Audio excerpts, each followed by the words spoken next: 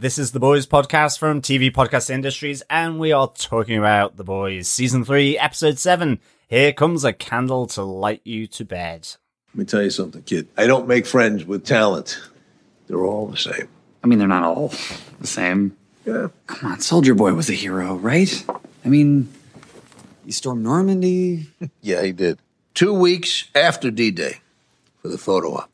So you didn't see any action? Not in Germany. Sprayed a fire hose at Birmingham. Some target practice at Kent State. There were rumors about Dealey Plaza. Wait, what? Yeah, and they call them the good old days. The thing is, to be American means knowing you're the hero.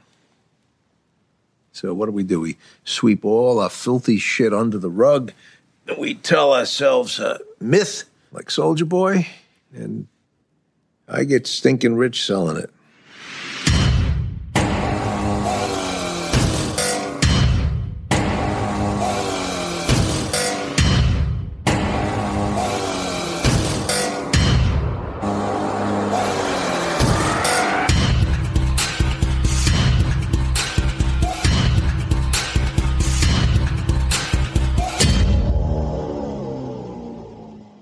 Welcome back, fellow boys and girls. It is The Life Aquatic on The Boys podcast from TV Podcast Industries. We are on to episode 7 of The Boys season 3. Here comes a candle to light you to bed, and you might not like what you find if you're married to the deep. But nonetheless, she went with it. No, Well, I specifically heard her say, I'm out. She went with it until there was a suggestive tentacle rub, I guess. Yes. And don't we all just hate suggestive tentacle rubs? Absolutely. Especially at our own bed. Yes. Exactly. But I am one of your hosts, John. I'm one of your other hosts, Derek. And I'm Chris, questioning whether PETA is going to take back the award they gave to the boys for now talking about bestiality. Well, I'm really hoping that was CGI. do you know, Exactly, the award, you the award that they gave them was actually for their use of CGI on the last octopus they had in the show, which they ate effectively. And dolphins and whales. I think PETA are just really happy that they're not using real life creatures and animals in the scenes that they're talking about. I think they're okay with the content if it's allowed to get past censorship for being broadcast. But as long as they're not using real animals, they can't really do anything, right? That's not that the purpose is to make sure they get replaced by CGI creatures, and they're doing a very good job with that. Well done, well done, boys. Exactly. Further dues to old Ambrosia. Devon knows how she makes it so creamy, I guess. Nice, John. Nice. Deep and creamy is even worse. Right. I think we should get into this episode before we... Yes. There are other things that happened in the episode as well, Definitely, other than what happened with definitely. Deepak, but I think we should get into the episode. I will not look at a bowl of rice pudding ever again in the same light after that little joke. Okay, yes, fellow boys and girls, we're here. Remember, this is going to be a spoiler-filled review of The Boys episode 7. Before we get into it, though, just to remind everyone, you can head on over to our website at tvpodcastindustries.com, where you can subscribe to the podcast on any drunk or sober podcast player of your choice. You can also leave your feedback over there through voicemail. Just click on the tab on the right-hand side of the web page. And also, you can send in your emails for our feedback to feedback@tvpodcastindustries.com. But with that, Derek, what are some of the what, were, who, whys, ifs, buts, and maybes? The people behind the show, John. Yes. That too. We are on the penultimate episode of The Boys. This is the second last time I'm going to be saying this for this season of The Boys. This showrunner of the show is Eric Kripke, once again, based on a comic series from Garth Ennis and Derek Robertson, executive producers of the show, and the minds behind the debauchery are Seth Rogen and Evan Goldberg as well. This episode was written by Paul Grillon. Paul wrote on Hawaii Five-0, Revolution, and Terra Nova, but this is his first episode of The Boys. Director of this episode was Sarah Boyd. This is the second episode of The Boys that she has directed after season 2, episode 6. She also directed an episode of Agents of S.H.I.E.L.D., a really good episode actually towards the end of the final season. Excellent stuff. And we spoke about her when she directed the penultimate ever episode of Jessica Jones. Oh, yeah. The third season of Jessica Jones, one of our favourite of the 3 seasons. Excellent, yeah. Sarah Boyd involved in the end of that. So those are the people involved in the show. John, do you want to tell us what they gave us with your synopsis of The Boys Season 3, Episode 7? Here comes a candle to light you to bed. Sure. After running away from Homelander at the mention of the return of Soldier Boy, Black Noir is in hiding. But he's not alone. His imaginary animated friends are there to take care of him. To cheer him up, the animated characters show the tale of how bad Soldier Boy was to the members of Payback and why he was right to take out his former commander. Meanwhile, Mother's Milk was focused on his vendetta against the same Soup. An insidious threat has taken over his family as his ex-wife's Soup-loving boyfriend is pushing his influence on Mother's Milk's young daughter. Believing Vought and Homelander's lies, he is causing a rift in their family. Meanwhile, Soldier Boy is on a mission with Huey and Butcher to get another member of Payback, Mindstorm. But when he's confronted, Mindstorm sends Billy into his worst nightmare, back to his abusive childhood, where he has to watch on as his younger brother Lenny is driven to suicide. After Soldier Boy takes out Mindstorm, he learns that Homelander is more closely related to him than he thought. He's his offspring, his bouncing Soup baby boy, and he calls Homelander to share the good news. Very big reveal there at the end of the show, right? Oh, salivating at the end of that reveal. Just the possibilities. There are potentially 3 generations of Soldier Boy or Homelander or that family line that really are probably not going to like Billy Butcher too much. Well, true, yeah. Ryan turned on Billy at the start of the season as well. Certainly did. Yeah. Homelander certainly sees it as his mission to be Billy Butcher's adversary, and given the news, then Soldier Boy is probably not predisposed towards Billy Butcher. Yes, a big. If he's being genuine on that phone call, of course. I think so. I think he is, but I always kind of tend to think, certainly given what we saw from Buster Beaver and Friends, he is a bit of a douche. So I guess could be lying, but I didn't think so. Yeah, I didn't think so. No, definitely runs in the family then. Yes, exactly. It really does. Exactly. Isn't nature versus nurture, and here it is, pure nature. Yeah, it does seem like it's nature, Chris, doesn't it? It does. It really does. Yeah.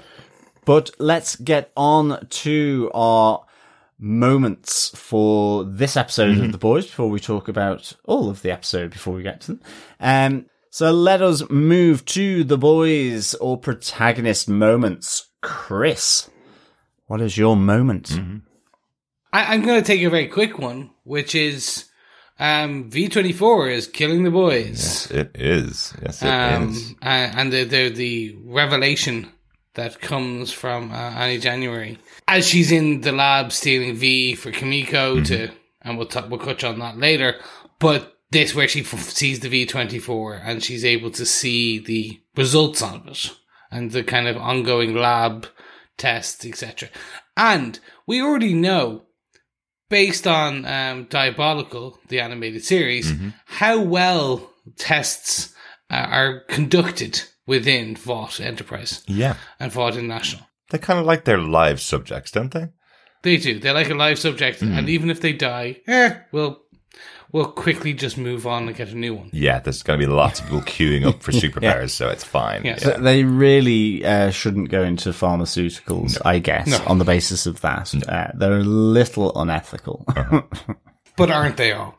So this one I enjoyed, because it was just like bits of their brain melting out of their ears. Yeah, exactly. Yeah, because we did see that last episode. We were kind of joking about it because Huey puts his finger in his ear and gets a finger full of this black sludge, and we were wondering whether it was a bit of his brain coming out or whether it was possibly residuals from the burning to death of a superhero at the hand of Soldier Boy. But confirmed here, it's effectively his brain is starting to melt inside of his head. Effectively, well, that's it, and we see that here with Billy as well. Same impact. We see him having the same black ooze coming out of his ear. And Huey, mentions it. He says, "You've got some of your brain oozing out there." Yeah. So, even though he's just joking, it's a sort of turn of phrase. He's actually closer to the truth than he would probably Realize. like to be and realize. Yeah, Well, exactly. yeah. And for me, what this really shows is when Annie kind of lets Butcher know more than 3 uses, and you're gonna die. Between 3 to 5 uses, I think it was something like that. She says between 3 and 5 uses, there's a higher, like, you're going to terminate Yeah. of this your contract with the world. Yeah. And I love Billy's really non-committal response when asked how many have you used it, and he just goes, a couple. So a couple could mean any number in British slang. It doesn't actually mean that's 2. the point. It could mean 8. It could mean 20. And when you say a couple, it doesn't necessarily mean 2. It's not a specific mathematical number. And we already asked for know Billy. he's taken more than 2. Yes, we do. Yeah. We do. We know. Now, Huey, we think is 2 to 3 max. Definitely, he's taken his 3rd dose here. Yes, he may have after taken more. Hero. So he took 1 in Russia, 1 at Herogasm, and this one here when he's going after Mindstorm. So those are the 3 doses that we know he's taken. Yeah, he's definitely on 3 for sure. Yeah. And of course, Billy doesn't tell Huey anything No. about this phone call. So, Billy is withholding that information, and Huey is certainly none the wiser here. Yeah. Yeah. On the full understanding that he needs the extra power. He needs this extra soup. He needs Huey. Not normal Huey, soup Huey. Someone Exactly. who's willing to take the next step. And Yeah. I think what I'm really enjoying and what we've talked about throughout discussing this season is the pure fracturing in the different elements of what were the foundational relationships to a degree. Like, they were all still friends. They weren't lying that much. They were boyfriend and girlfriend. They were romantically involved versus family versus, like, it's just the tweaking of what the assumed relationships in each of this thing is. And the relationship where you thought, all right, as much as Butcher is a piece of work, it's becoming more and more evident. He had a soul under that to a degree, you thought, and it's just now disappearing. It's all encompassing. The mission to end all soups is all consuming, and no matter who gets in the way, they will be burnt up. Yeah. He will use them up and use them until his end goal of no Yeah. more soups is reached. Yeah, absolutely. I know we're going to talk about Billy a lot more in a moment, but just one of the things I did notice in this episode, as we mentioned all season, there's been the breaking apart of this group of the boys. Very much in this episode, though, there is a lot of mention of them being family and coming back together to help each other. And at times, it's all of the rest of the family coming back together because they know they have to take down Billy. Because Billy's now all of their enemy. We hear that from Frenchie when he comes back in, bringing Kimiko to MM's house.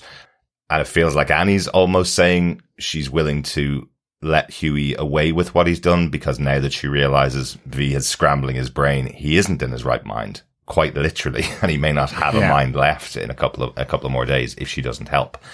So I do feel like that's part of them bringing back together, but there's a big opportunity here for Billy to also prove that these people are family that he will protect with his life, and I'm sure we'll talk about it. Yeah, and I think that's the interesting thing in terms of, I guess, to my boys moment is that given what happens to Billy Butcher in this episode, where he is knocked out by Mindstorm and taken to that place that holds so many bad memories for him, and his relationship with his father and the abuse, the violence, and ultimately what happens to his brother Lenny. You see him wanting to sort of correct that right from the get-go, but he's within his own mindscape, so he just passes through his dad, who's about to beat 11 bells of crap out of him as a younger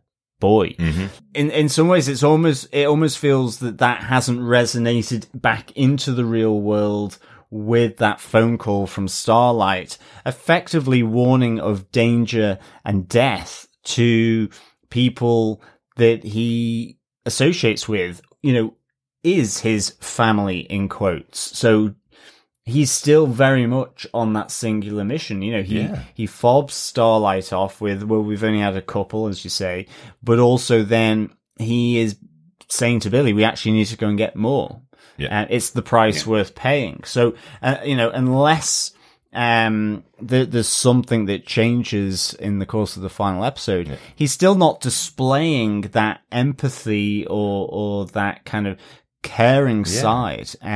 But then he never has he? I mean, his caring side is to still be quite abusive to them, even though he does care for them. But it's almost like that whole piece of him going under as a result of Mindstorm, seeing all these memories, and ultimately having his younger brother commit suicide in the kitchen with the gun, and looking at him directly and saying, this is because of you.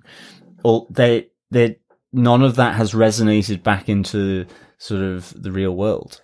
Exactly. And that's why it's so crazy, because he's not been sent back in time to experience the memories as a ghost. This is his own mind putting him in a prison. Mindstorm didn't go, okay, Billy, we're going to make you watch the worst thing that happened to you in your life and you won't be able to do anything about it again. That's not what he did. He sent him back there.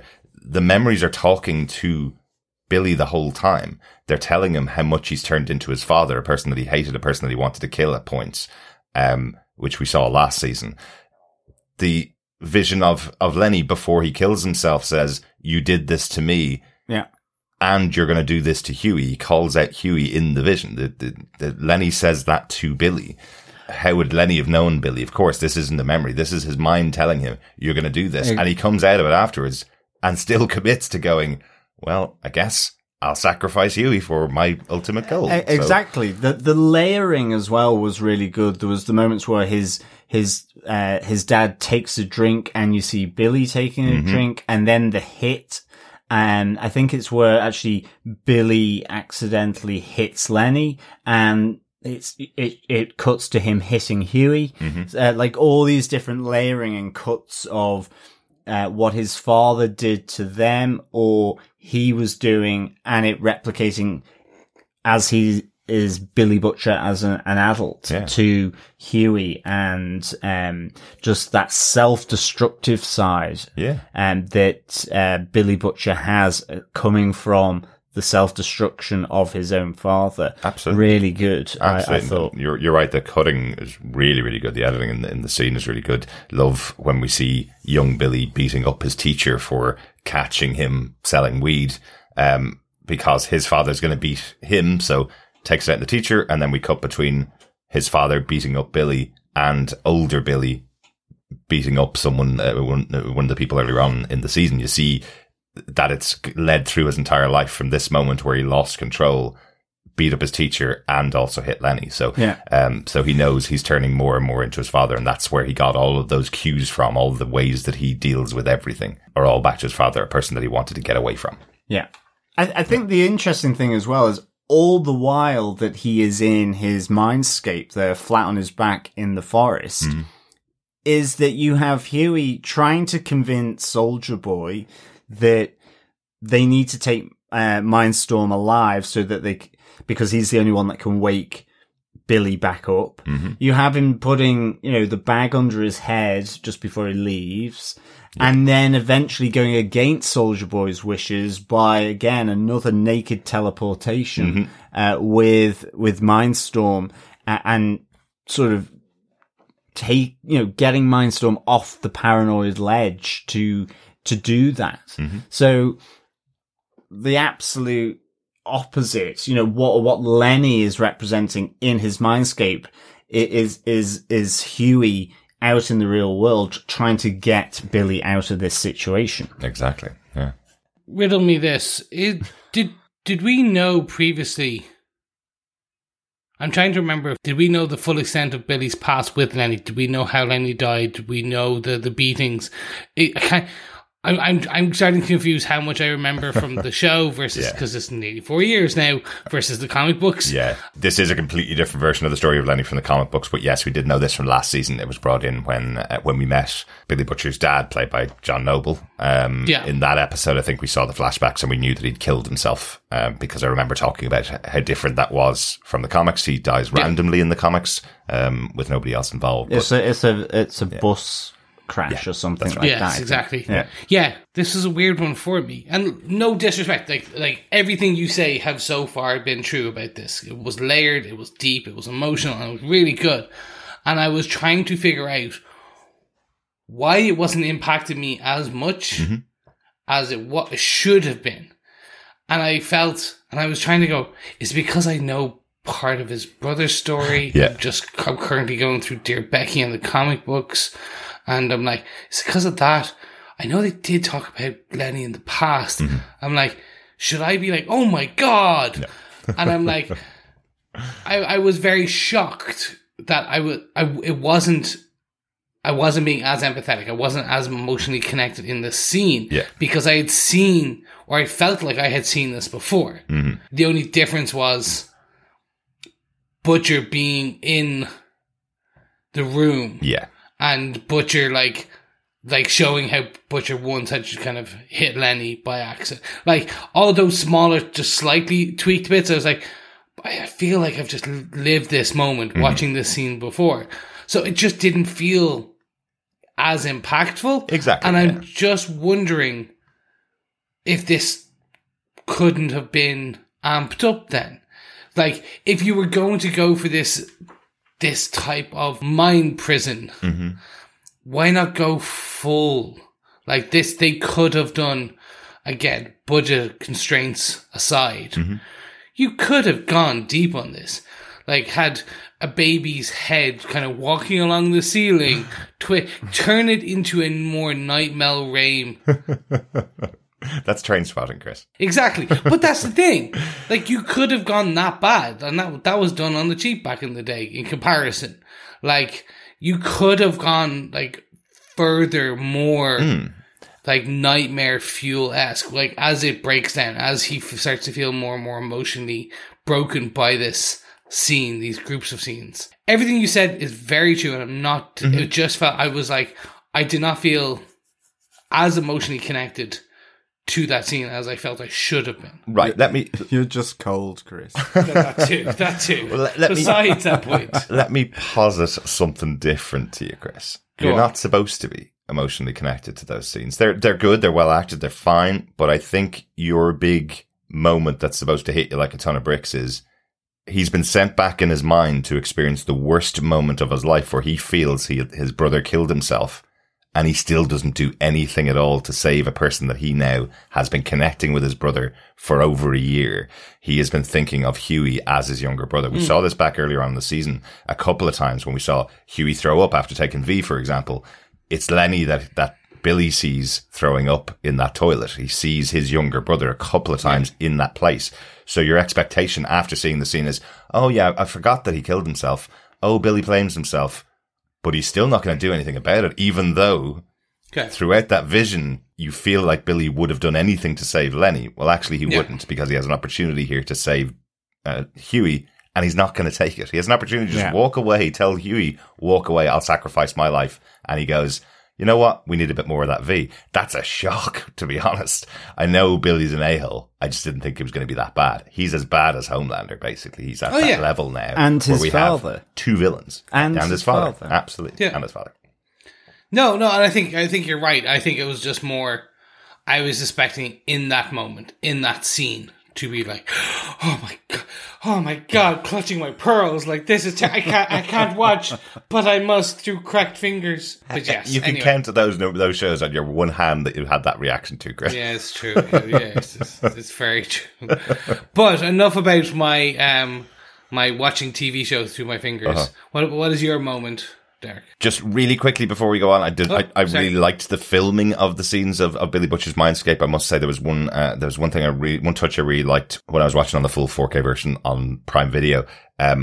it looks like the scenes were filmed in black and white and then touched up with color at times. It's a really interesting technique that they've used because it really feels different from how the rest of the show is filmed, and added something to it for me as we're seeing Billy experience this nightmare that he has. I just really like that touch. It's something, as I say, it's something that I haven't seen used before. Normally there's kind of there's a different tone or different lighting that's there, but this seemed like they were filming in a very different way than they filmed the rest of the show. Yeah, it kind of resonates.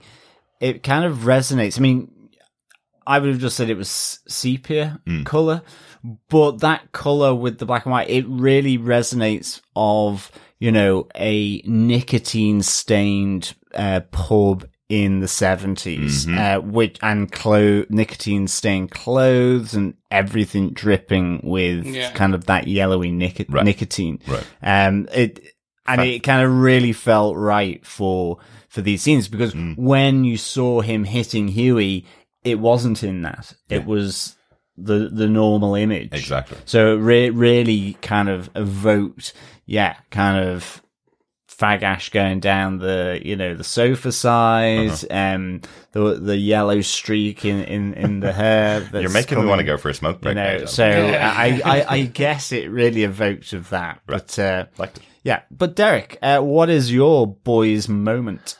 I just want to talk about Kimiko again. This episode, another great moment with her. I'm loving how they're treating her character this season. Been really, really good. I love this idea that she gets what she wants.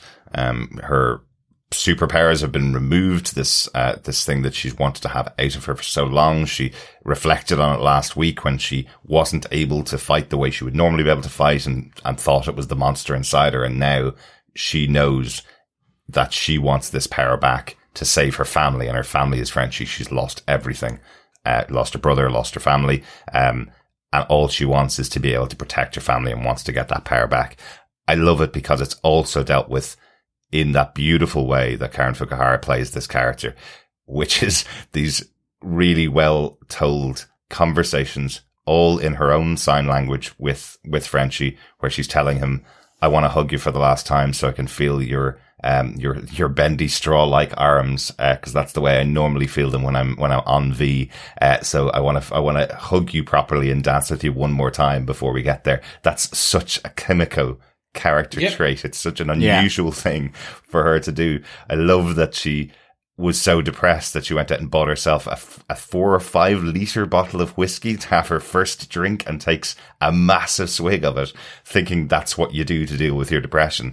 I love that conversation between herself and Annie when she's texting back and forth about what's going on in their lives and what's she going to do about Huey, because she's trying to build the confidence up in herself so that she will encourage Annie to go and get that V for her to save Frenchie. She's trying to explain who she is more to Annie, a character that they haven't really connected too much in the past. No. They haven't spent a huge amount of time together, but I do love these scenes that they have here.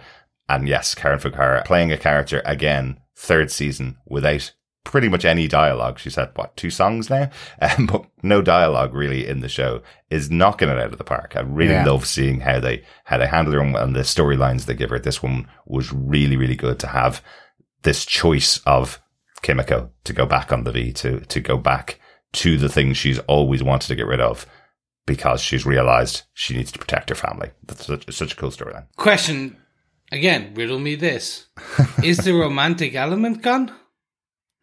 She starts talking about she wants to protect him like a family, almost like a brother. There's almost like brotherly love, because she does talk about her own brother in this situation.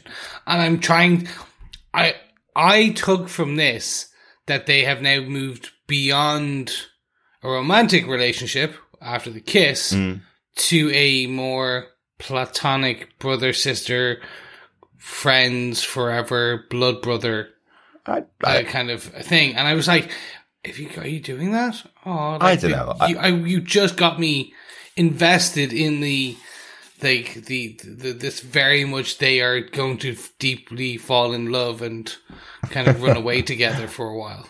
Chris, come on! You've watched long-term TV shows before. This isn't the first time you've watched a series like this. They are the will they won't they couple. They are the ones that you'll see kiss occasionally, or something will happen. but they don't have someone in between them. It's not a love triangle thing. It's if they are in the right circumstances, you would hope they'll get together and go off into the sunset together in the future. But right now, that's probably in the back of their mind, considering all the blood and guts that are going left, right, and centre in this show. But it's always this show. Yeah. Good stuff, right? Yeah. I mean, the interesting thing, I think, with Kimiko being back on V, on Compound V, is that, you know, both Starlight, in going to get the Compound V and having that conversation with Kimiko, and Frenchie, who administers it for her to change back, have both had that conversation with Kimiko and given her Compound V. Mother's Milk doesn't know about this.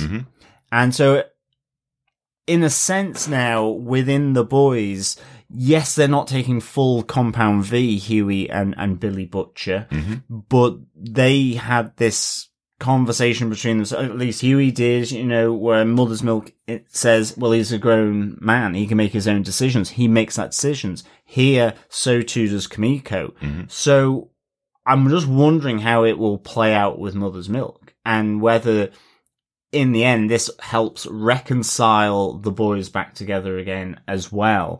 Because the fact that she's done ultimately what Billy and Huey have done, just with the permanent Except compound. she's done it permanently, exactly. So, yeah, that's what I kind of really liked about this. I mean, I think Kimiko and French's relationship is just absolutely wonderful, and I think just him doing it was great. So I really like that. But that's the thing here, is that you now have Frenchie and Starlight aiding Kimiko to do what Billy and Huey ultimately have done. Yes, it's only a 24-hour version.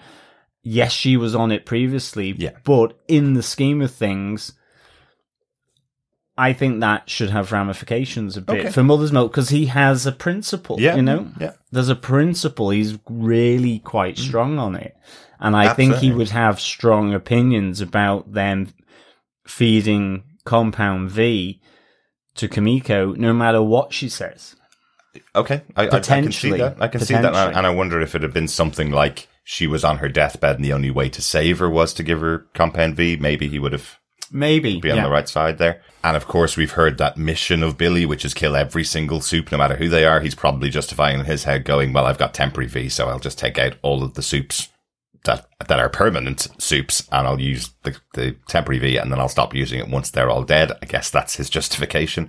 But one other thing comes into play here.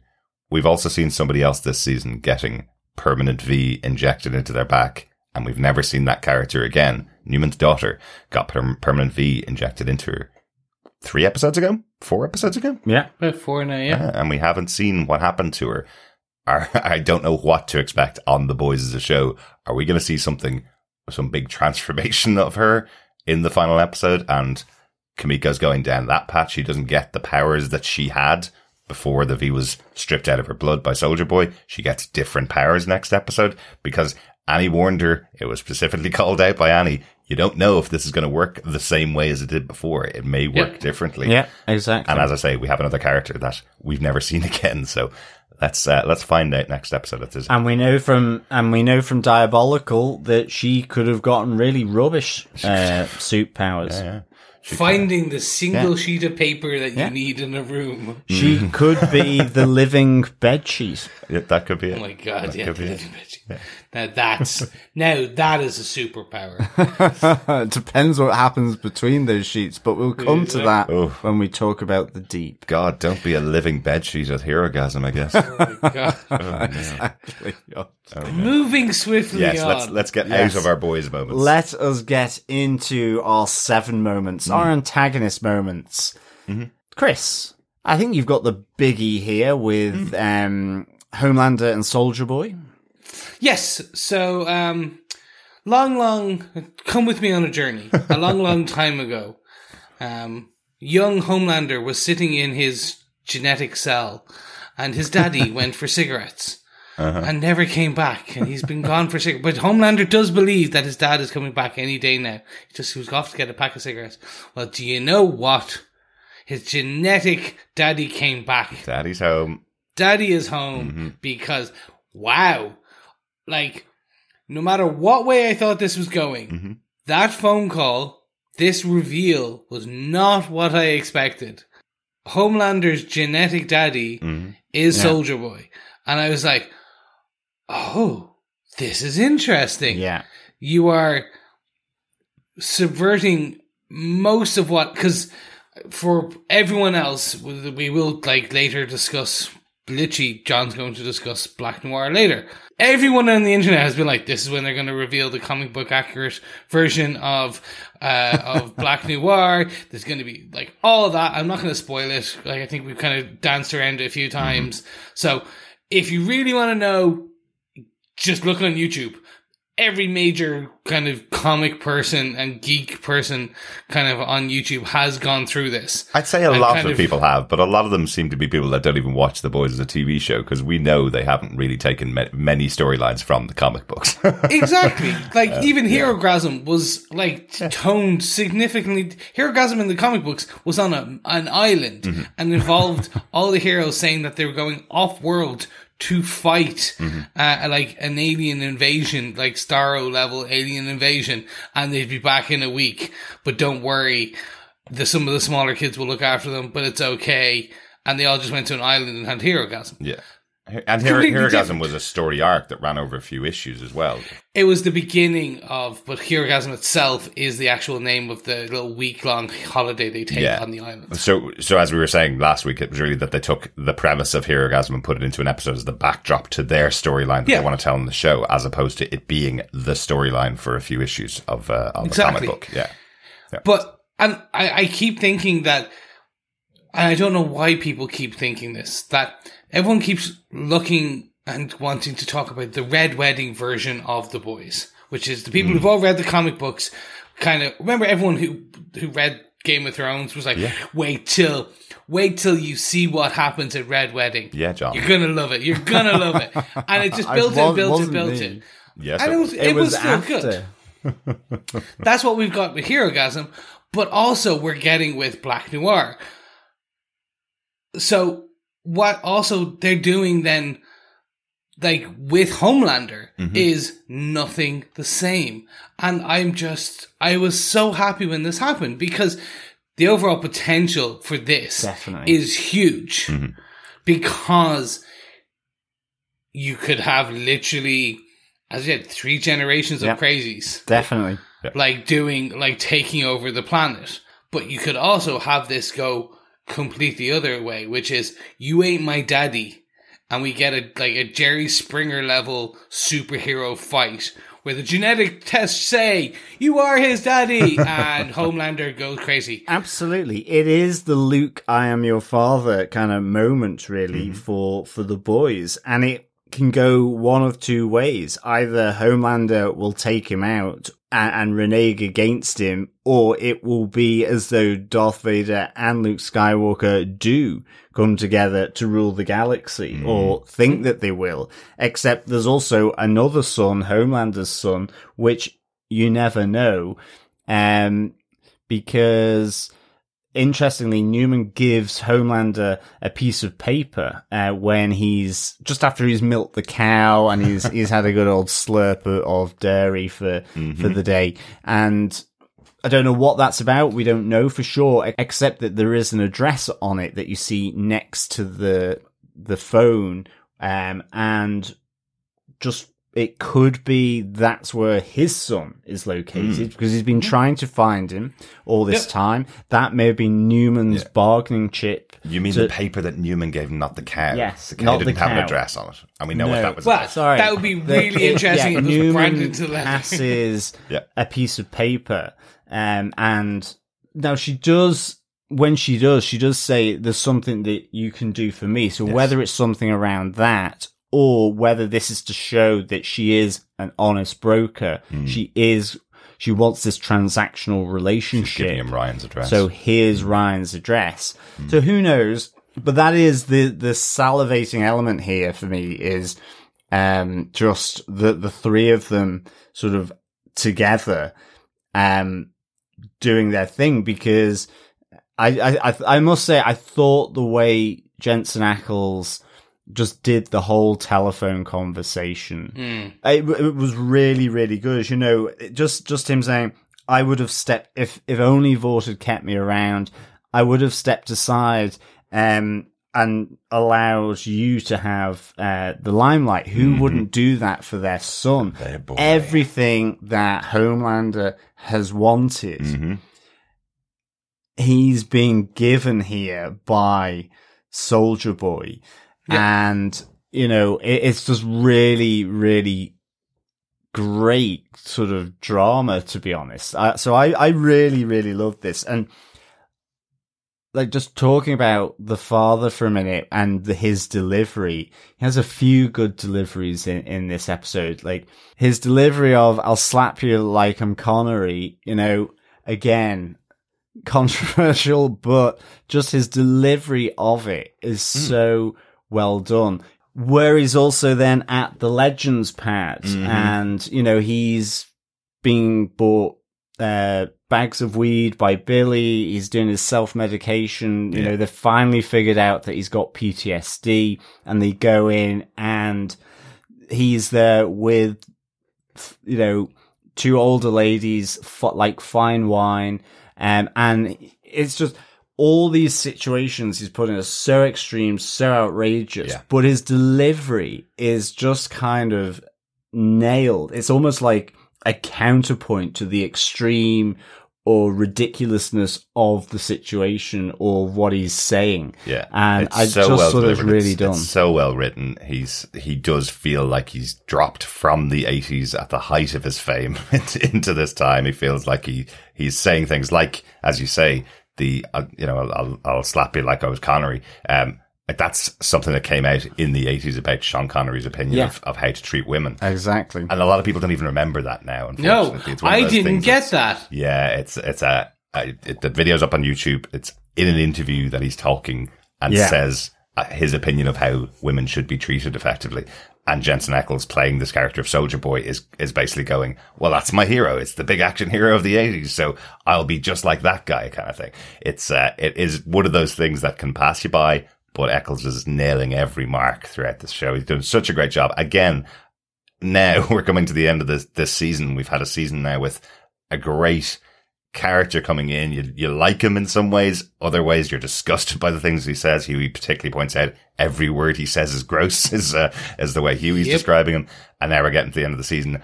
I have a feeling lots of fans of Jensen Ackles aren't going to be fans of his turn by the end of this season, of this character's turn, in the same way lots of fans of Homelander are not very happy to see he's basically Trump with superpowers this season. So I'm intrigued to see the two of those team up together, if that's the way it's going to go next episode. Yeah. I mean, it's even like when the Legend talks about Soldier Boy, he wasn't at D-Day, he was there 2 weeks later. You know, we have talking about the infamous shooting of Vietnam protesters by the army as well. Soldier Boy's there. And Soldier Boy's there. And, you know, and the Legend says about, you know,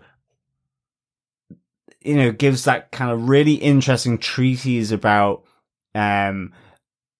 what his role is in selling hero worship to the people of America, effectively. And, you know, both Soldier Boy and Homelander are that image. And I thought it was I just thought it was really good, because you can see where it's come from to an extent. Absolutely. I can't agree more. I have a couple of questions. Is Jensen Ackles still going to be around next season? I hope so. Basically, and that kind of leads to where we've got less than 60 minutes left.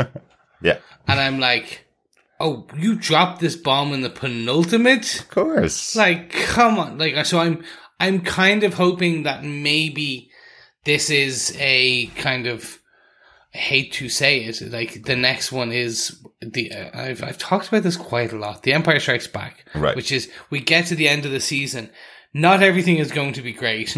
It is Soldier Boy and Homelander walking off hand in hand, father and son, into the sunset, where there's just smoky destruction around them. Yeah, and the next season is we need to come together and to be the boys again. We need to reconnect and figure this out to move forward and just stop these two. And because more. They're going to need more. They're going to need to gather up all the rest of the soups that want to turn on against Homelander and Soldier Boy. That's what they're going to need. So definitely. Army versus army maybe next season. And I do think Edgar is probably going to be in a lot of trouble here if Homelander and sort of understands and is with Soldier Boy, as well as Soldier Boy having learnt from Mindstorm, which is, one of the big points of him getting his revenge on Payback is that in taking out Mindstorm, he understands that Black Noir is the one with agreement and sanction by Vought through Edgar, that it was them that took him out, not the Russians. He understands that, and for the reasons being that he's got his seed in a lab for Vogelbaum to create Homelander in his test tube in, what was it, spring 1981?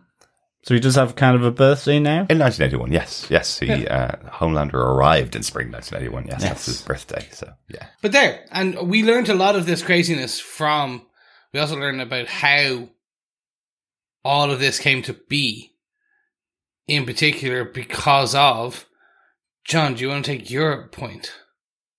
Well, yeah, my 7 moment is Black Noir goes Roger Rabbit on us, basically. Well, yeah. Although interesting point that we got from X-Ray is that it is traditional animation laid over the live action like Roger Rabbit, but then with CGI shadows and other elements to really sort of build it into the world in, I guess, a better way with the time that's passed and making it look more realistic. So I thought that was really good kind of stuff coming from the X-Ray and the extras that they provide there.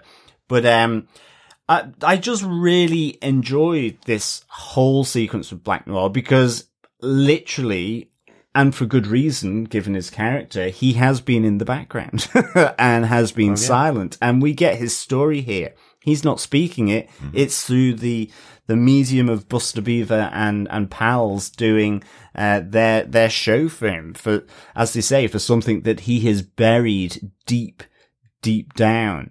I love the fact as well that when he arrives in that diner and he just opens up the tin of beans and pulls it out, I was like, what's he going to do here? Is he eating? You're going to eat that.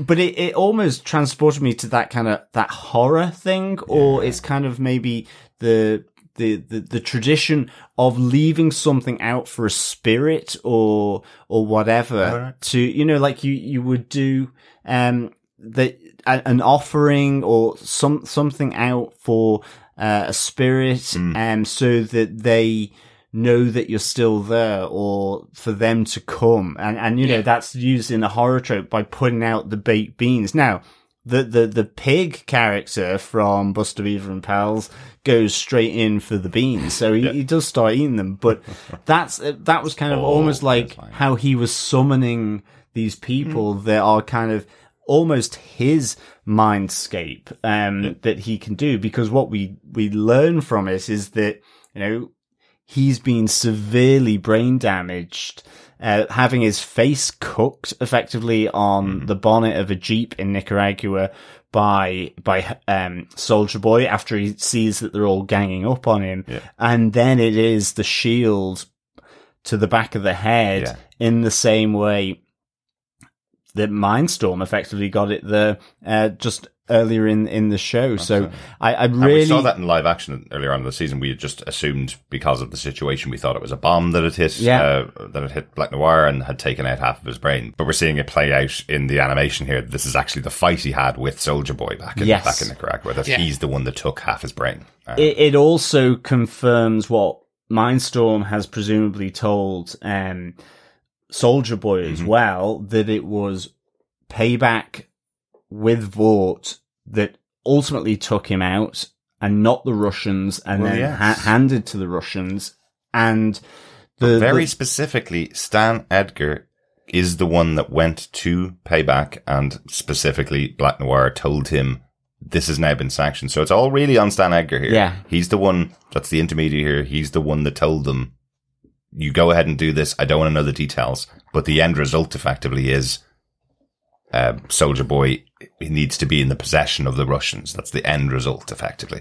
So I feel that once again, this is another plan of Stan Edgar's. His whole plan was to get the Russians to have superheroes or access to V in some way. So that's kind of my feeling of what he was trying to do there. Yeah. Because he didn't want Soldier Boy dead. He wanted him taken out of the picture.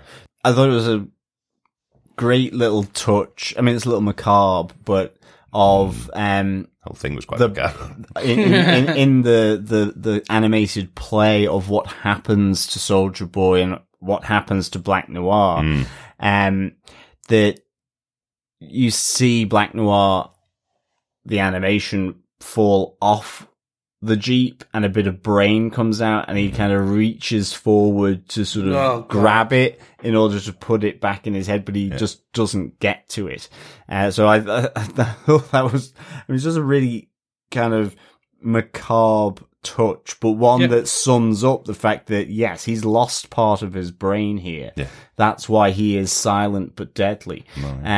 I think the other side of it is like a good piece of gas. Exactly. It's also that idea, a bit like with Soldier Boy saying to Homelander, I would have allowed you to take the limelight. I mean, that's the only thing I was wondering, where is he lying? Because Black Noir attempts to take a movie role here, and this is, you see the bullying and the violence towards Black Noir because he was going to be in Beverly Hills Cop. So again, because he would steal the limelight from Soldier Boy. So I'm just wondering, okay, maybe he's moved on from that, absolutely, but he takes it out quite violently on Black Noir because of that. Yeah. You can sense the tension from the other members of Payback as it plays out. So I really kind of like that touch. And as I say, it was also just,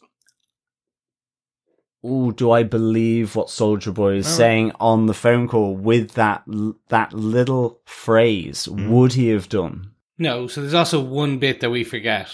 Black Noir is African American. If we remember back to the first one where Soldier Boy is walking around New York and that kind of Captain America bit, he sees a gay couple, two men walking down the street holding hands and kissing, and he looks disgusted. I still think there's a very much like, there's a Soldier Boy is also kind of like Homelander, but like there's a bit of white nationalist kind of aspect, just blatant racism built on, or underlying racism, I should say, not blatant, underlying racism and homophobia just built into that character. In that, just like he says kind of things that are not PC because he didn't know what PC was. No, it's more that just that's who he is, that's the way he thinks. Absolutely. And you're not going to take a role and become as big as Eddie Murphy kind of thing. Yeah, exactly. As Eddie Murphy became, that we know. And the other interesting thing is that Sylvester Stallone was going to have that role before Eddie Murphy, but cancelled 2 weeks out. Isn't that weird? It's one of those weird pieces of trivia that has been around for decades, but I think I forget it every time I'm told that Beverly Hills Cop, which was the big moment when Eddie Murphy broke out from Saturday Night Live and became worldwide famous. Yeah. That big moment could have been another movie from Sylvester Stallone. I know, it's so weird. How different would that be? Really weird. There's a reason they're called the Expendables. There you go. Just want to say, I think this is also a great choice to do the flashback, I suppose, for Black Noir the way they've done it in this episode. There's zero reason from the show that we've seen so far they couldn't have done this live action. We've seen pretty much all of the aftermath of it in live action in the show. Yeah. We've seen that level of violence and that level of blood and gore in the show. But I love that they've used this way of telling the story through these animated characters because it's telling you how Black Noir sees the world. If you noticed, all the conversations with the creatures outside of when they're actually putting on the play of what happened, they're really talking like childhood TV characters. There's no language from them. There's nothing evil or bad that they're saying to Black Noir. They are characters from Hanna-Barbera or from Disney that are talking to him. But when they're putting on the play, they're talking in exactly the voices that he would have heard, exactly the language he would have heard at the time. So he is childlike. He has been reduced to a childlike state from having his brain, part of his brain removed from what happened. So I really like that, how that plays out. Again, it's just another method of delivery. It would have just been another big, bloody, brutal battle in the episode. We've seen loads of those all season. I love that they're taking those kind of chances on the show. I love that they're telling the story in a different way. Because it could have just been another bloodbath that we've seen, throughout the season so far. So, absolutely. Well, I think, Derek, what is your antagonist moment? I want to just talk about Maeve. She's disappeared for like 4 episodes of the season, and she comes back in a really strong way, I think, in this episode. I love the power that she feels, even in this the place that she should feel least powerful. She's been locked up in a prison, unable to do anything. Homelander walks in, the bruise on his face, and instantly you've got Queen Maeve back going, oh wow, someone has made this guy scared. And I love it. Are you wearing concealer? Yeah, I love it. From that moment on, no matter what he's telling her, and he is telling her some really bad stuff, he's telling her effectively, I wouldn't force myself on her, but I am going to harvest your eggs and then I can use those. So no matter what happens, even if you die, I'll still be able to have a child with you going forward. He's effectively telling her that all she is to him as a farm animal. She's asking, why haven't you killed me yet? And he's saying, that's not the case. I'm keeping you alive for my purposes. But I love, she gets the final retort in. This is still a top 3 day for me because I saw you scared. Yeah, I love that. Absolutely. Really good moment with her. So I'm going to kind of very much come out and say I thought it potentially part of her lack of kind of usage in this kind of season was potentially she was filming something else. She had conflicting kind of film dates. I went down a bit of a rabbit hole. Nothing I can see. Right. So it just seemed just like she's criminally underused in this season. Yeah. Just maybe she got COVID. Maybe there's another external factor. Because I was going, maybe conflicting filming dates. They kind of sidelined the character a bit and just kind of thing. But aside from maybe she got COVID or there was other health issues or something, I really wanted more of her. So maybe she comes back next episode or... I hope so. I would say so. Again, remember what's just been set up there. It's been set up that Homelander was about to use her as a farm animal to create a new child better than Ryan because the two of them together would be better. Potentially that's already started and we see the child of Homelander and Queen Maeve in the future.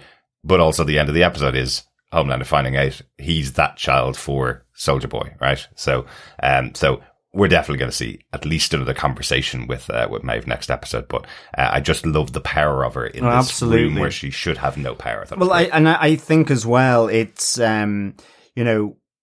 she's one of two. We have Starlight as well standing up to Homelander here when she goes back to get the Compound V, and effectively is caught by Homelander, who thinks then she's just going to play ball because she's at Vault Tower, and she's going to kind of recant everything, sort of groveling apologies, and everything's going to go back to the way it is. Yet she's recording the conversation, streaming it live to all her followers, and so gets into the lift and heads back down and leaves the building. He doesn't get the apologize. He doesn't get what he expects from her. Again, like Queen Maeve, in that sense, the veil is slipping from Homelander, and it's slipping through Starlight's following in the wider world. But this is massive. Like the episode opened with Ashley being on the Vault News Network, denying that there was any truth at all to the rumors of what Anya January has been spreading for the last couple of weeks. Yeah. And it's ended here with her getting him to live stream the truth to all of her millions of fans. So it's there. And we still hear, just before the conversation with Soldier Boy, we hear Homelander not apologizing for it, but going, well, I didn't know she was streaming. I wouldn't have said it if I'd known she was streaming, and hanging up on, I guess, Ashley. Deal with it, Ashley, kind of thing. But it's going that is a big moment. It's a very short amount of screen time for what happened, but it's a big moment that suddenly all of that's out in the wild in the voice of Homelander. So I guess CGI, as Deep would say, maybe they'll use Deep's excuse and say, "Oh yeah, it was just CGI. It wasn't the real Homelander." Maybe they'll do that. What was it? Deeper than deep, homier than Homelander. Maybe, but we know Deep doesn't know how CGI works, right? So, He certainly doesn't. No, exactly. good stuff. But let us get on to our other outstanding moments. Chris, what's yours? Just a very quick one. Knocking some sense into Todd. Mm-hmm. This right is one too. I just really enjoyed because essentially we've seen this been building, that Todd is that stand-in for do your research type of guy at the moment, where it's like, gee, if you give me 10 minutes, I'll send you all this amazing information I found online. Yeah. Like, you don't know what's really happening, sheeple type of personality. And has just had enough, as we see that essentially Todd has taken MM's daughter to a Homelander event. Yes. Where Yes, the like, rally she's for there. Bob Singer for president. Yes. Yeah. Yes, his Trump moment. Mm-hmm. Yes, if you will. And it's just it's just the epitome of what I'm assuming so many people wanted to do in real life, when you have people going, oh my God, COVID's not real. Let me just tell you and send you all this research. Like, it's that. It is like, and this is one of the reasons I love the satiristic kind of writing style of The Boys. Absolutely. Like, it is satire on very much real world life issues, in this case kind of transposed or tramogrified on top of and into what we have here with the kind of Dynamite, kind of The Boys style of kind of gore, guts, and superheroes. But it's the fact that even Todd is pointing out things that for sure knows are true. Like, there's no doubt in his mind Annie January is not smuggling children. Like, the kind of stuff that Todd is saying to him, you can see MM's kind of going, but that's like way beyond any kind of truth at all. And that's why he gives him a proper slap, effectively. He's like, he's going, you are putting this on my daughter and telling me I'm not a real father, and these are the things you were watching on TV and believe and Pizzagate. It was literally, it's a joke on Pizzagate. Yeah. Like, that's the bit I was like, oh my God, like, they're cutting deep and close with this stuff. Like, Tiki Torches and earlier episodes. Yeah. Like, they're not hiding it anymore. Absolutely. And I just thought it was just, hey, each to their own, I suppose, sometimes. But, like, it was just such a good, if you believe what you see on Facebook, more power to you. No. Just do your own research. Do real research, yes. Yeah, exactly. If you believe what you read on Facebook without doing any research, stay by yourself, I think. Stay away from me, I think. Yeah. probably where I'm going for. Excellent. I thought that was a really interesting moment as well. Yeah, me too. And the repercussions of it, obviously, his daughter has seen him hitting Todd as well. Yes. She doesn't understand what's going on and has seen hitting Todd as well. So, driving another wedge in that family.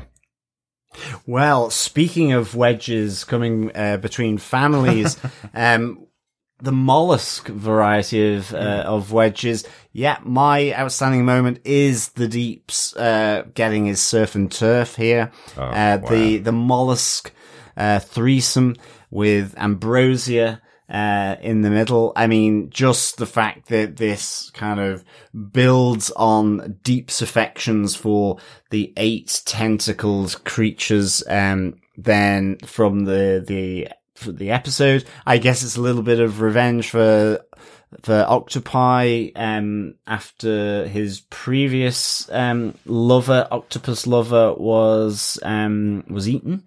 Poor Timothy. Poor Timothy. But here we have Ambrosia, the female octopus, really, I mean, just going to 10. Absolutely. Yep. I mean, the slurping and sucking noises coming from Ambrosia. I have surround sound in my house, and it echoed, and I was like, literally, I was like, I had to just go, I'm not watching porn. It's still The Boys.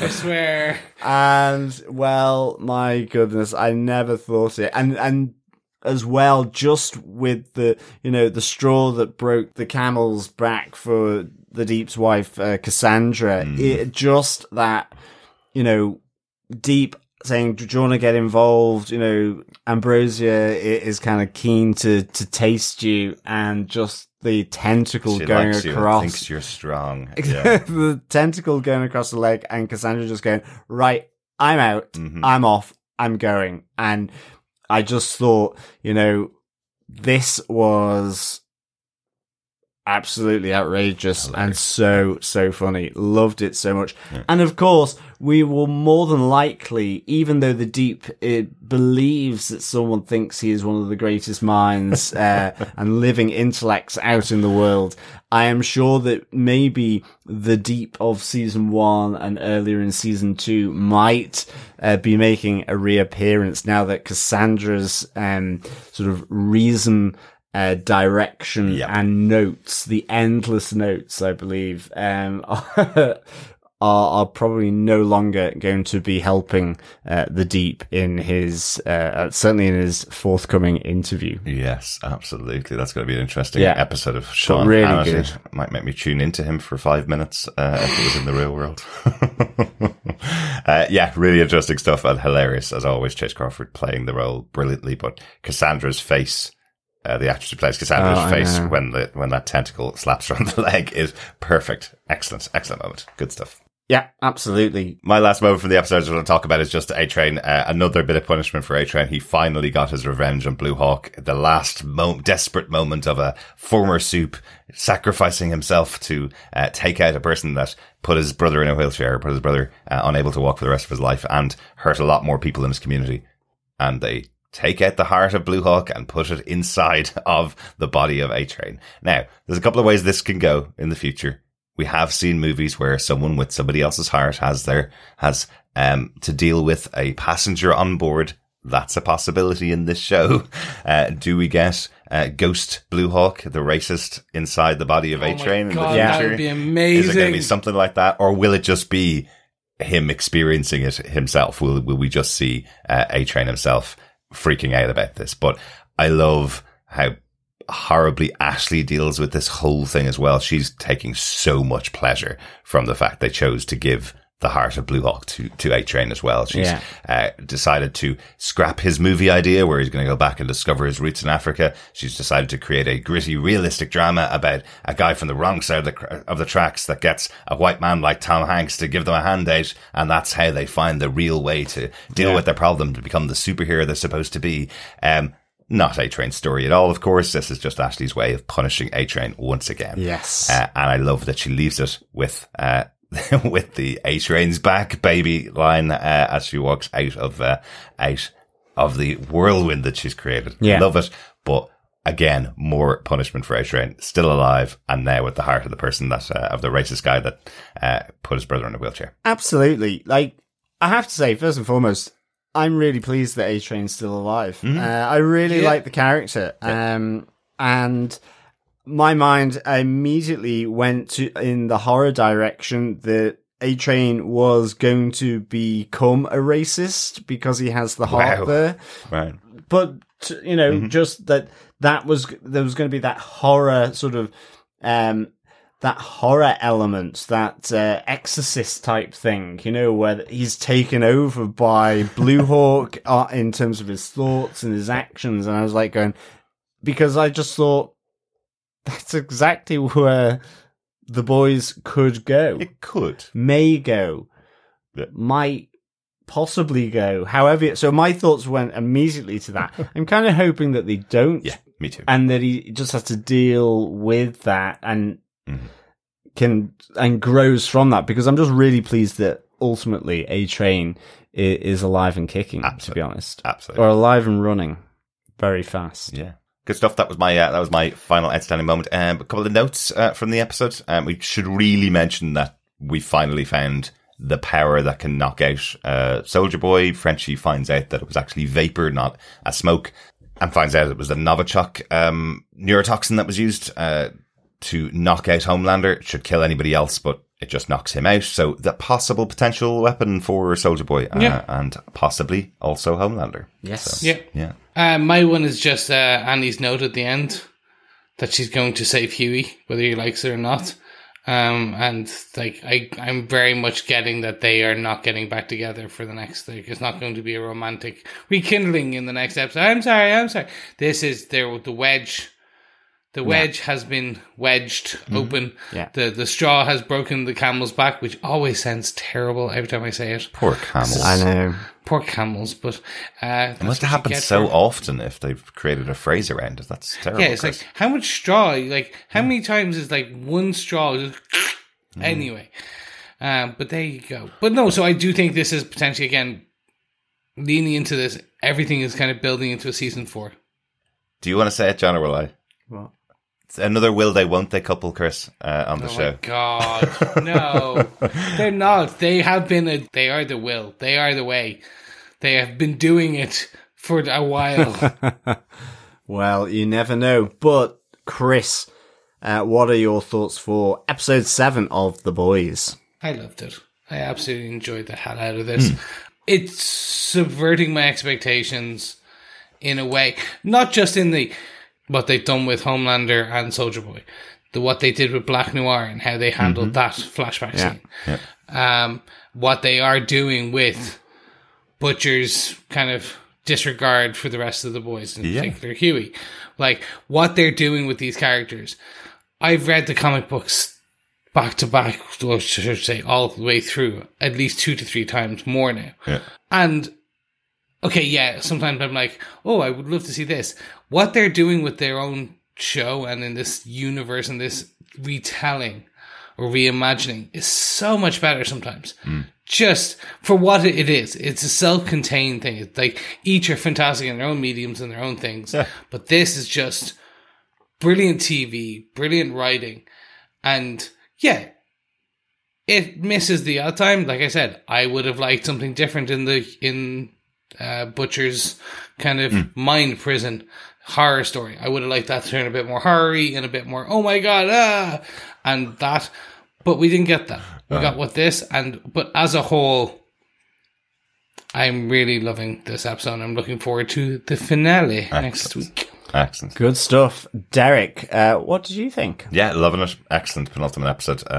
Really strong season this season. It's felt like every episode has been really good. And then you go, well, they can't possibly top this. So this must be the best episode of the season. And then you get to the next episode and you go, this is the best episode of the season. And then you get to Hero Gasm and you go, well, they've thrown all the toys in here. They've made this the best episode of the season. It's shocking, but also great storylines for the character. And then you get to this episode, you go, no, actually, this is the best episode of the season. So I think they've done a great job overall pacing it out. I hope I say the same thing at the end of next week's episode, that's the best episode of the season, because that would be a great way to cap it off, of course. Yeah. Overall, really loving it and really enjoyed this episode as well. John, how about yourself? What do you think? Yeah, I absolutely, I love this episode. I think completely agree with everything that you've said around Black Noir, around just the ramp up, the extremity of it, really, but it works, because it's the boys. I would give this 5 fine wine grannies out of 5, all delivered to the Legends pad for Soldier Boy. Really, really enjoyed this. It was great seeing that Queen Maeve was still alive, A-Train was still alive. Loved the whole thing, seeing Billy's mindscape, effectively Black Noir's mindscape or lack thereof through the medium of animation. Like you say, didn't have to do it that way. It's just really, really good stuff. It feels really creative. And of course, just the big bombshell at the end. Wow. Just so many, I mean, just like Ambrosia on the Deep, you just want to gobble it up, really, don't you? In terms of what could happen, to this bombshell at the end, that Soldier Boy is Homelander's father. It's like Russian dolls with the kid, Homelander, and Soldier Boy, all ready to sort of rain terror on Vought maybe Stan Edgar, The Boys, you name it. So yes, I'd give this 5 fine wine grannies out of 5. Nice, John. Nice. Excellent stuff. Let's get on to our pub quiz question for this week. We got our 7th question of 8 of our boys pub quiz questions. I think it's time. Yes, for this episode, the question is, what animal is Black Noir in the animated play that his friends put on for him? Interesting. Yes. So different types of creatures, I suppose, in the play. Yes. Yeah. So, John, do you want to give the question one more time? Certainly. What animal is Black Noir in the animated play that his friends put on for him? Send in your answers to feedback@tvpodcastindustries.com at the end of the series, so you can send in all 8 questions for the show. I did actually want to do a big final quiz question as well, so a 9th question, but I don't think Derek would allow it because it would mean you'd have to look at quite a number of episodes to get the right number. I'm going to tell them what the question is, and they can judge the response. What John's question was going to be was, how many times did Huey transport throughout the season? Which would mean John would have to go and count how many times Jack Quaid was naked in the series. I think he just wanted to look at Jack Quaid naked a bit more. No, to be honest. I just thought that would be funny and in the spirit of the boys, to be honest. But you'd have to go and count them. I'm not counting them. Yeah. And so would anyone who wants to answer the question. True. Exactly. Now, let's Extra be honest. credit. John would say he'd go count them, wouldn't, and it would still end up on you like 10 minutes before. That's probably true. Have to go get Now, the excuse me. Pot, kettle, black. Excellent. Right. Do you want to get the question one more time or not, John? Yes. 3rd time. Yes. What animal is Black Noir in the animated play that his friends put on for him? Answers to feedback@tvpodcastindustries.com. And of course, you'll be in with a chance to win some boys goodies if you end up being top of the pile for the pub quiz. Absolutely. Thanks so much to everybody who's entered so far. I'd love to get some more entries in with all of your answers by the end of the quiz. This episode of TV Podcast Industries is brought to you by our supporters over on Patreon, including Jessica Batras. Thank you so much, Jessica, for your support. Yeah, thank you, Jessica. Yes, thank you so much, Jessica. And you too can be like Jessica. If you would like to support us for any monthly amount, head on over to patreon.com/TV Podcast Industries.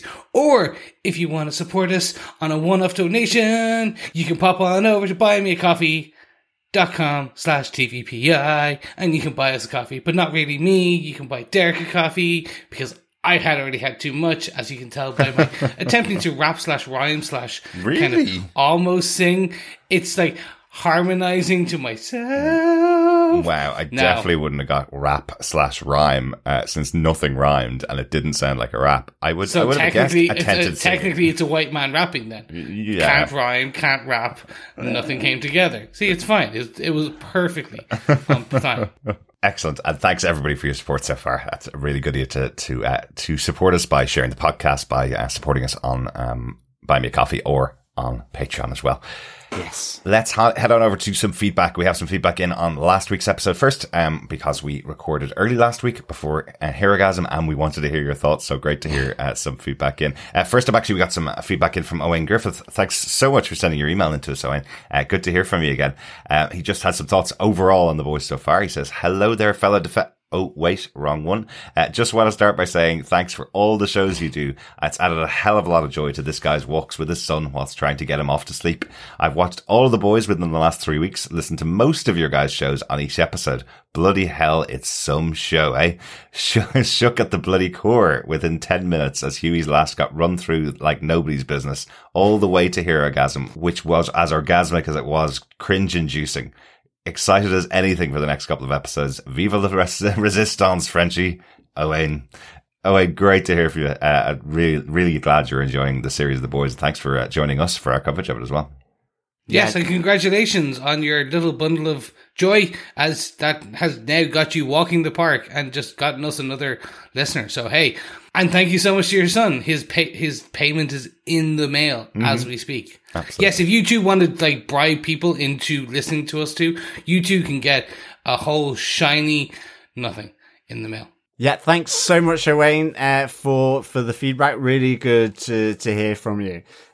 We also got an email in from Coffee and Vodka on last week's episode as well. Greetings, fellow imploding defenders. I really don't understand what the reviewer warning was for. So close, but one has to wonder by the bruise if Homelander's at least been partially affected. A-Train faced his hypocrisy, sincerely apologized to Huey, avenged his brother, and made the ultimate sacrifice play.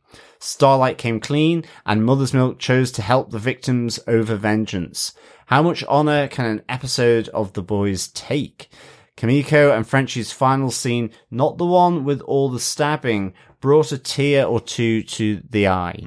Magic like this doesn't happen without real chemistry between the actors, crew, and creators. This installment was literally bloody poetry.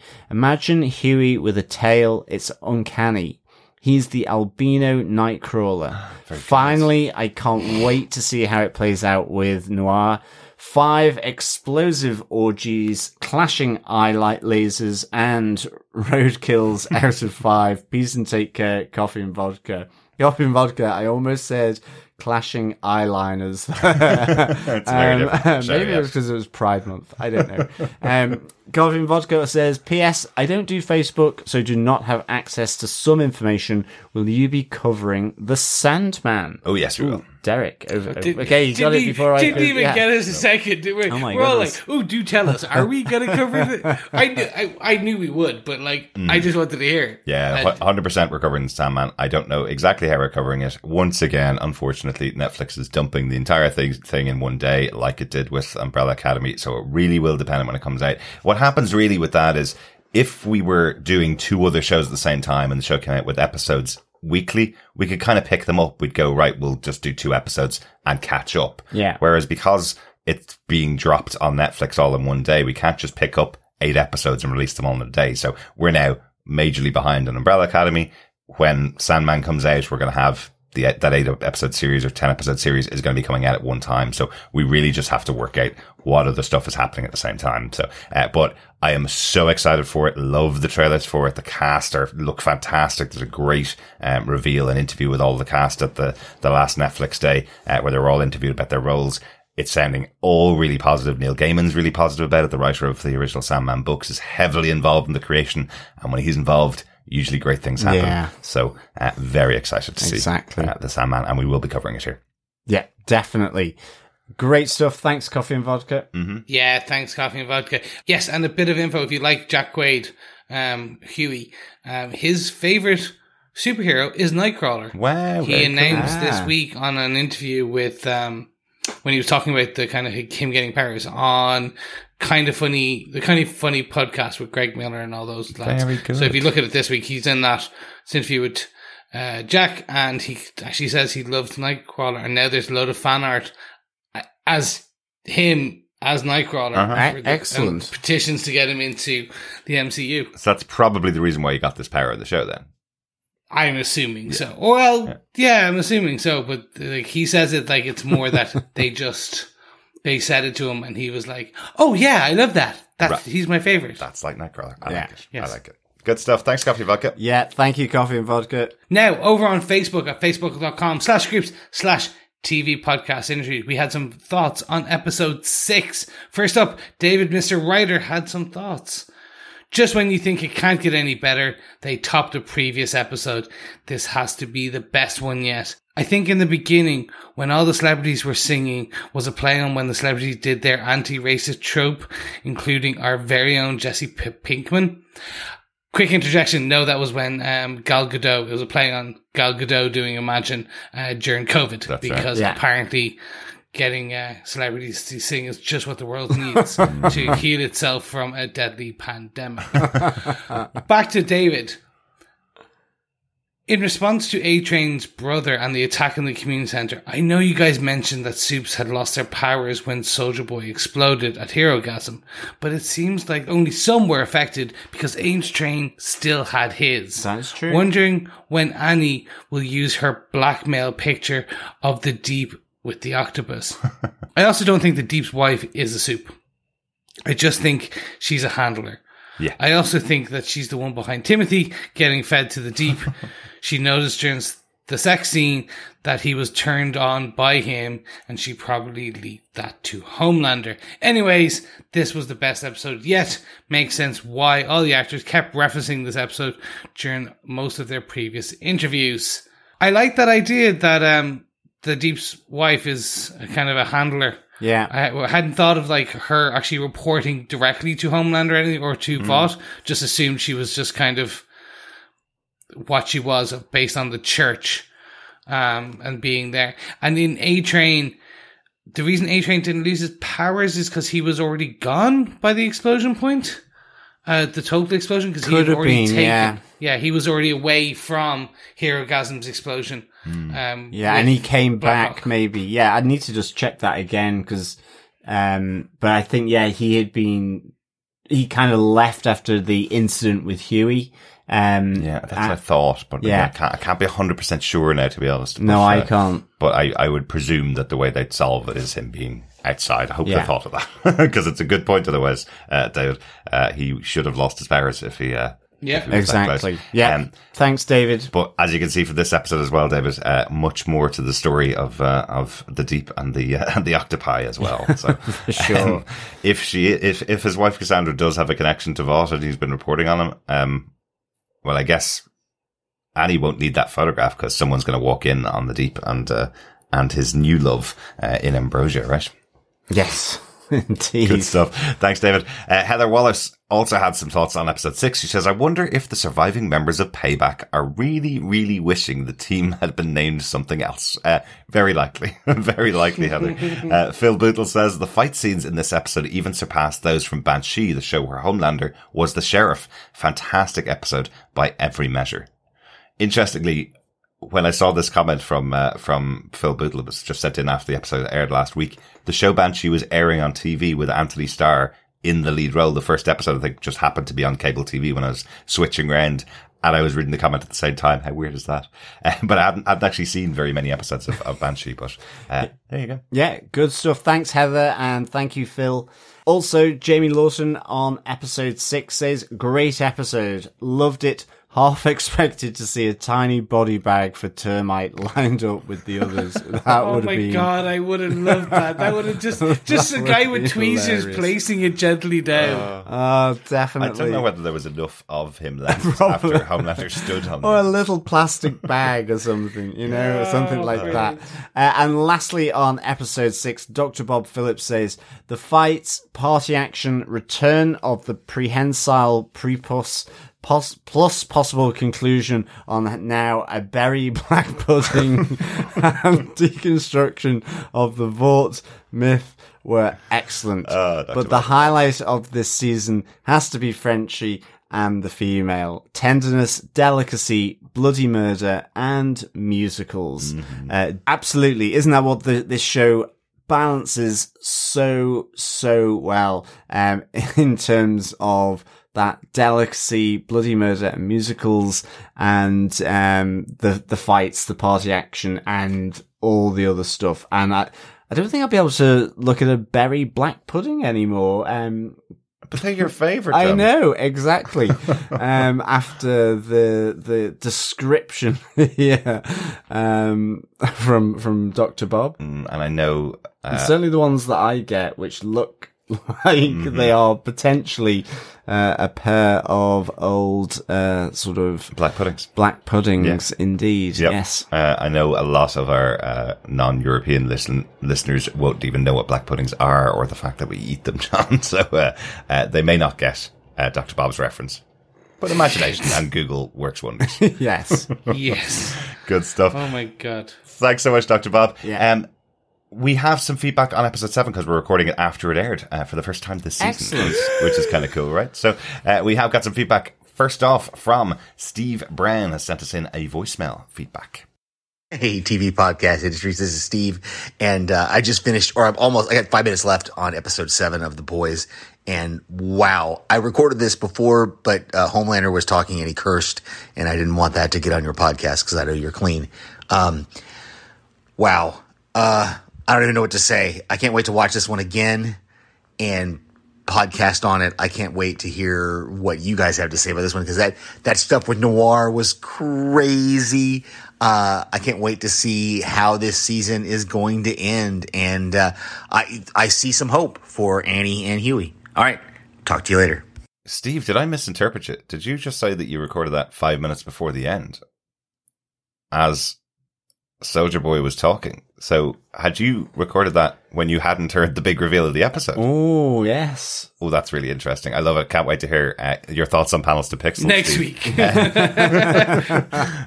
That's excellent. The follow-up to that voicemail is literally coming in as we speak. I have an addendum. Please wait. No, at least we could hear Steve's thoughts over on Panels to Pixels podcast, where he's talking about the boys every week as well. So looking forward to hearing that too, Steve. Thanks so much for your voicemail. Yeah, thank you, Steve. Great to hear you. Long time no hear, I think, at least from my side. We have had a few voicemails in from Steve, not as many. He was away on holiday and then had the same issue that you had, John, where he got back from his holiday and had 65 shows to catch up on. So he's been doling out some wonderful voicemails to various podcasts as he's been able to have an opportunity. Good stuff. While also podcasting himself as well. So. Thank you so much, Steve. We also have an email from Bill Pestrosino, who had this to say, Guys, I was apparently so wrong about my theory with Black Noir and Homelander, and I cannot be happier. The show is amazing. So brutal. No heroes at all, yet incredible acting and enthralling. The funny thing is, there's another Homelander Soldier Boy storyline in the comics I didn't mention in my last email, but hopefully they don't go there after this reveal. That brings me to the big reveal of this season. Honestly, I hate it. It's the laziest writing and most commonly done trope in all of Hollywood. I just hope this group can stick the landing somewhat smoothly. Other things. What did Victoria tell Homelander? Mm-hmm. Maybe that Soldier Boy is or is not his father. That they are what I referred to in my last email. What's happened with Victoria's daughter? There was that shtick, and now nothing in half a season. Yes, Derek asked the same question just earlier on. And we're all kind of wondering what happened to Victoria's kid. Exactly. And nice spoiler avoidance there, Bill, as well. We don't think it's going to play out the same way as the comic books. No. But potentially Homelander and Soldier Boy might play out the same way as that storyline in the comic books. There we go. Still avoiding spoilers. Yes. We're all jumping around. It's a bit of a minefield, but it's a fun one. Yeah. Going on. Will we be seeing the end of Butcher in the next episode? Will he really let Huey die even after the mind F he went through with his brother? The fact that A-Train's heart was replaced with Blue Hawk. Wow, this show doesn't let anyone be redeemed. Will Homelander and Ryan team up to take down Ryan's grandfather? Will my theory on Homelander hold true in another way? Will A-Train curb stomp Ashley?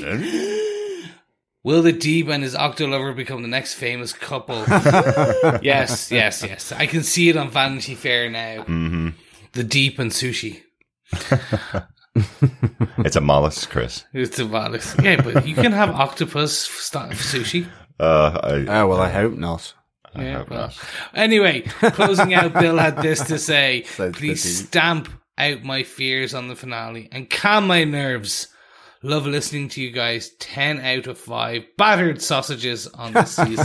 Fantastic, Bill. Thanks so much. Thank you so much, Bill. Yeah, thanks so much, Bill, for the feedback. Really good to get your theories and connections with the comics there.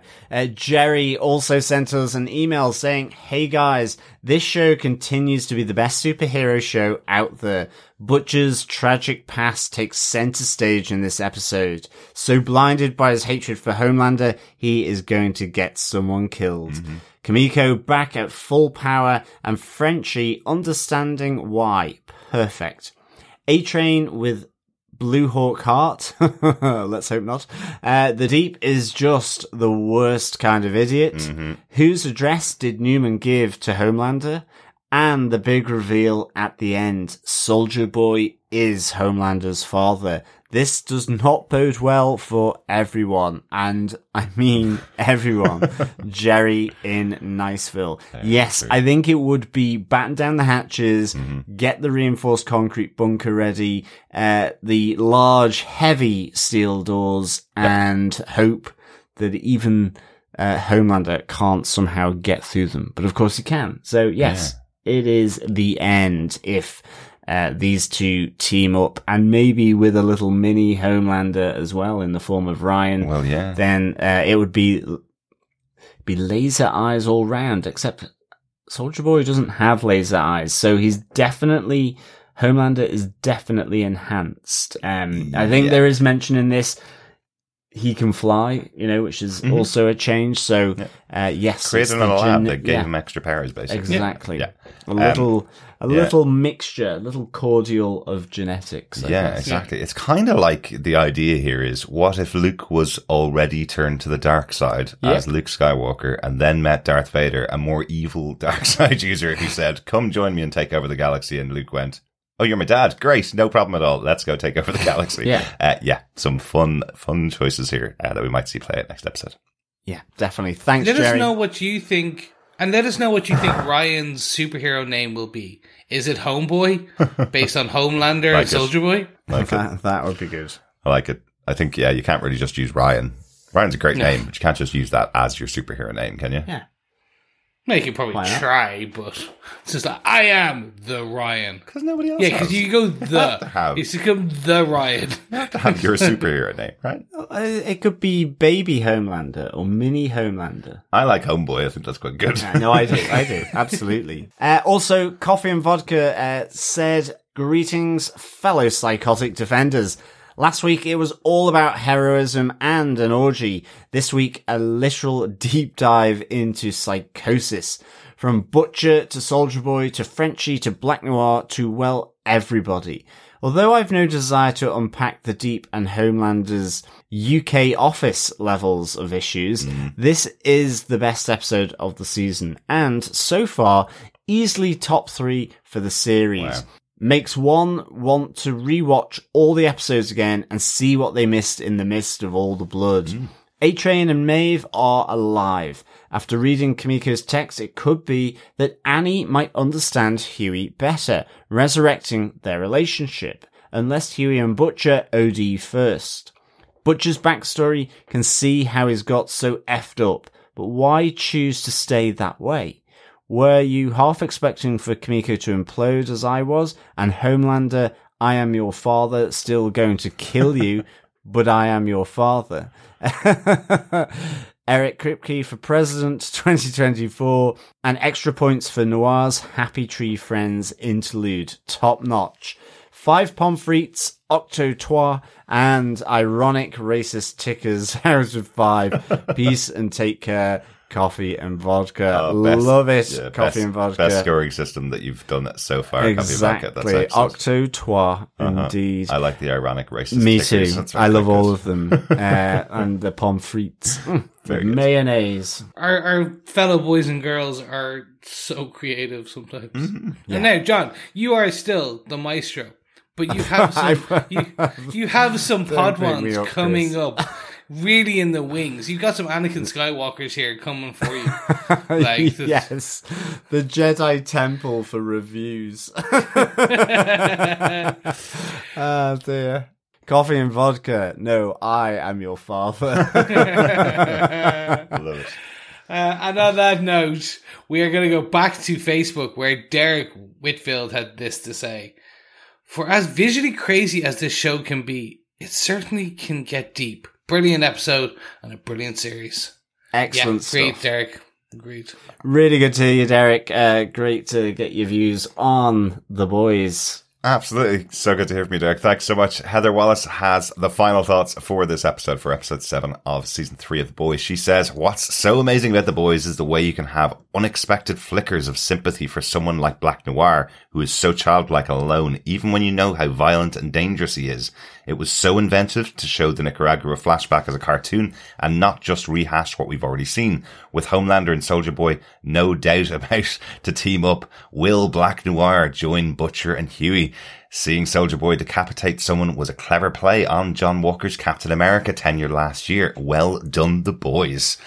Nice catch there, Heather. Yeah, absolutely. Yeah, nice. An interesting touch, isn't it? We've seen him now use that shield to effectively brain damage Black Noir and take out Mindstorm at the end of this episode. Kind of reminiscent to Captain America. Yeah, definitely. Falcon and the Winter Soldier. Yes. Excellent. Thanks everybody for all of your feedback for this episode. Please keep sending it in. Email us to feedback@tvpodcastindustries.com for your thoughts on any of the shows that we're covering. Yes, thank you so much, everyone, as always. And if you like what you hear, don't forget to subscribe on each and every podcast catcher, on Apple, on Spotify. And while you're there, please give us a like, share the podcast, write a review, give us 5 stars, because it's all good. We need it. I am an attention whore and I need your love. Tell me how much you love this podcast. No, but actually does help discovery of the podcast and Absolutely. more people finding the show. You can also just head on over to tvpodcastindustries.com where you can find all the right links and things like that.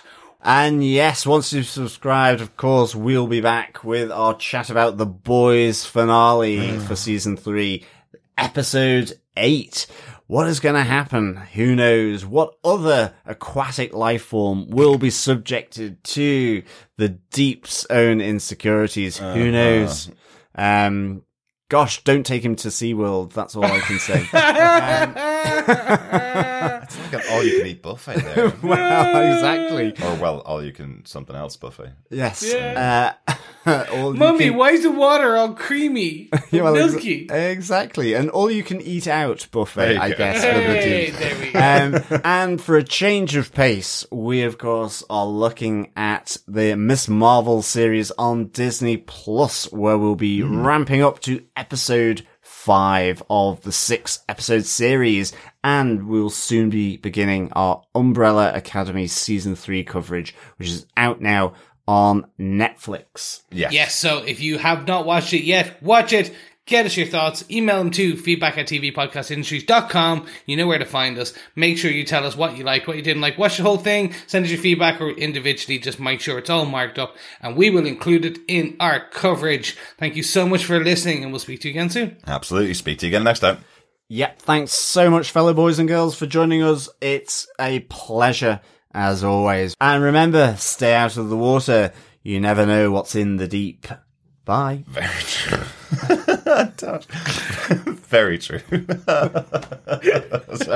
The joke hit me halfway through me saying very true. You never know. You never know. Bye. You too. Bye. I really want some sushi. Bye.